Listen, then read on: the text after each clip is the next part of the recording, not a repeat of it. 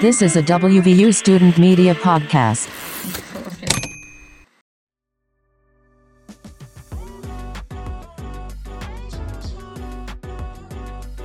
Hey there, Mountaineers, and welcome back to another episode of Monday in Morgantown. I'm Sydney Wentz, and I am here to give you an update on Monday Night Lights. We're going to be talking about a new AI policy being added to a lot of syllabi and the use of AI in WVU classrooms, a new update on a local business, and looking back on FallFest. And we have a great photo gallery on the DA's website to offer you guys a chance to reminisce and look back on all of the great performances. So we're starting off with an update for the class of 2027. Your Monday Night Lights is being rescheduled for tonight at 8:30 p.m. at Milan Puskar Stadium. There will be free food, a performance from the Pride of West Virginia, the Mountaineer Marching Band, and you'll have an opportunity to form the shape of the state and take your official class of 2027 photo. You do not want to miss it, so make sure you are there tonight. Our next story that we're going to be talking about is WVU officially addressing the problems and the advantages that we may have using AI in classrooms. WVU formed a ChatGPT task force last semester to discuss implications of AI in the realm of education and to just kind of learn more about the software.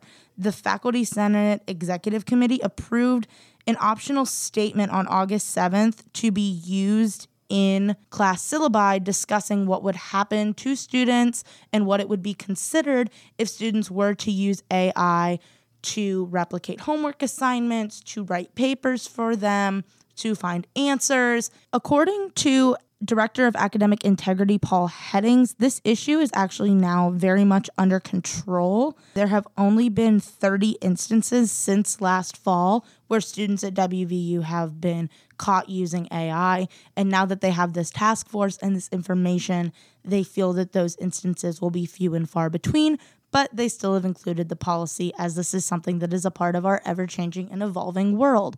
So for more information on that, you can obviously visit thedaonline.com and check out our story or look into WVU's sources on this as well.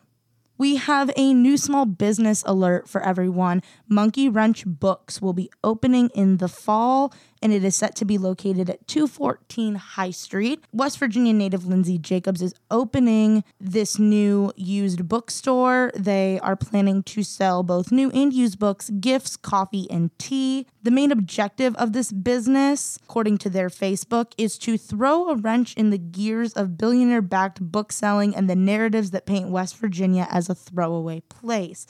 I love that quote. Jacob said this idea is what largely inspired the store's name. Once again, the business is named Monkey Wrench Books. They are set to open this fall, and their store will be located at 214 High Street. Make sure to check it out. And finally, we here at the DA are proud to present our 2023 FallFest photo gallery on our website. Check it out at thedaonline.com to see, one, if you are featured, and two, to look back at all of the amazing performances and fun memories to start off the 2023-2024 school year. For more info on the stories we covered today or any other stories from the DA, visit thedaonline.com.